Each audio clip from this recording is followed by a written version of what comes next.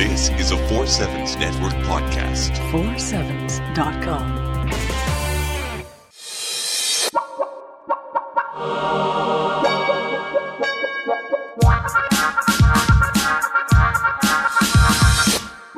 The Sniffer. Hello, girlie. Chicken? Indeed. You're very good with the animal noises, eh? It's pigs, chickens.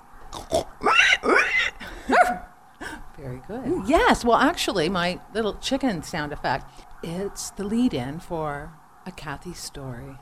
Oh, I like it when you tell us stories. Aunt Cappy. As you know, I'm working on a novel, another novel. I sort of stopped working on selling the first one, but anyway, that's another story, which is a sad story.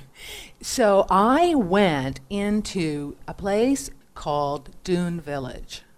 And the reason that I went there was to speak to a 96-year-old chicken farmer, a guy who specializes in taking chickens to the fair to show them, and in particular, bantam roosters, and his 96-year-old wife. I arrived, first of all, at the daughter's house and went in, and the mother was there, and they had all these really old vegetables around. I bought Old vegetables? Yes, they eat. This is well, you know what, anyway, forget that. That sort of ties Back in. to the chickens. Yes, so we went down to see Mr. Tilt, and he lived in it because the mother is in a worse shape than Mrs. Tilt is in a worse shape than Mr. Tilt is, so Mrs. Tilt has to live with the daughter. So we went down 2 houses down the way and went into Mr. Tilt's house. And Nora, it was an old farmhouse, really old farmhouse, surrounded by a subdivision. Wow. And when you were coming down Dune Road, even before you got to their house, it was like there was this old mercantile building.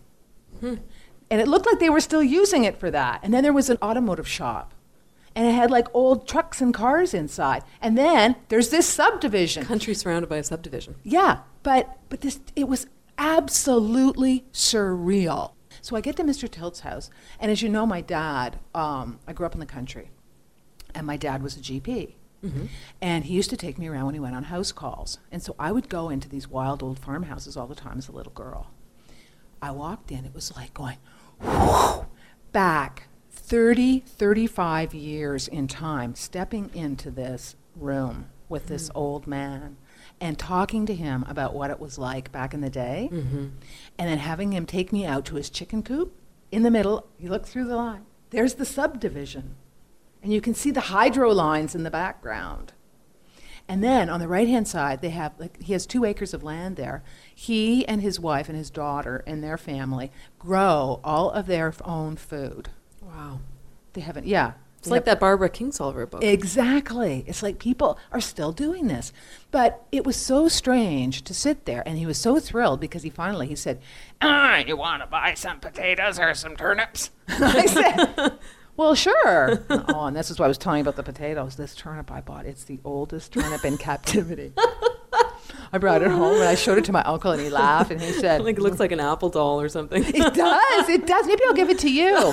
But then I drove home, and I left, and they were so gracious and so kind, and it was so weird feeling like I'd been just like 35 years had vanished walking in. No technology, no nothing. Like everything was old. And then going home and saying, I've got to work on my Keogh McClare Second Life interview, which is something that I'm doing in a book lounge. And getting on the computer and realizing that in the space of about 20 minutes leaving there and getting home, that I'd gone from like, the way these people were living was about the 1910s, 1920s, and gone ahead 100 years in an hour. And there I was, as an avatar. Yeah, isn't that fascinating? And feeling, ironically and sadly, I felt way more at home as an avatar than I did standing in a chicken coop looking at an old man. Even though that's your background. I know, but the land felt hyper-real. The subdivision there felt hyper-real. So anyway, that's my story. That's a great story, Cathi. It does remind me, actually, just today I was reading a blog by this woman, Susan Wu, who I think she works for a venture capital firm, but she had a really interesting, she talked at South by Southwest, and she had a really interesting take on the evolution of the web, and she was talking about Web 1.0, gathering static information, Web 2.0, this exchanging of data amongst people.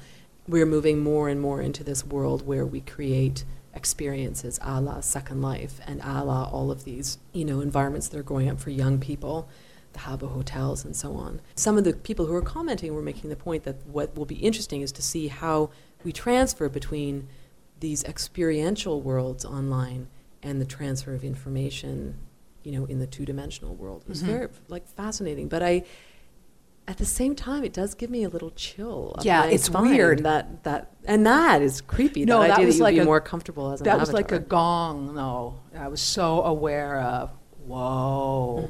And it was really, felt very weird to be more comfortable as an avatar than a human being. So anyway, you have a super snappy. It's the end of it's Cathy's shaggy dog story. Oh, and here comes a shaggy dog. Yeah. There's Rue. He really needs a haircut. He's going tomorrow. I just wanted to say, apropos of old technologies and old ways of doing things, I have recently become completely obsessed with the I Ching. What is that? I should know that. I did know and I forgot. You know what it is? It's all based on this Taoist idea that life is this sort of perpetual cycle of changes, and that, correct action is in responding appropriately to where you are in the changes. So you throw these...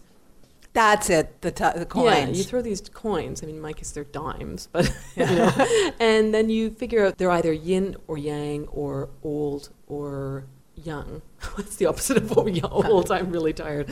Then you kind of work out these two trigrams based on what the tossing of these coins tells you, and then you get this quite cryptic sort of information from the I Ching book. And there's 64 possible hexagram. You're wasting your time doing that? You're wasting your time as a damn avatar. At least they're real coins. But I'm obsessed with it. How many times have you done it today? Yes. How many times? Just once today. Well, you have to have a question, right? Like so you formulate a question that you have in your mind. So I have to have a question. Will somebody love me today? Will I get some money today? No, but I always have done those things like reading my horoscope and stuff, but I never would guide my life by it. But I think I'm like getting ready to guide my life by the I Ching. Well, let's stop doing this and go shake the coin. Do you guys shake the coins? Bye. Bye. Shake the coins, please.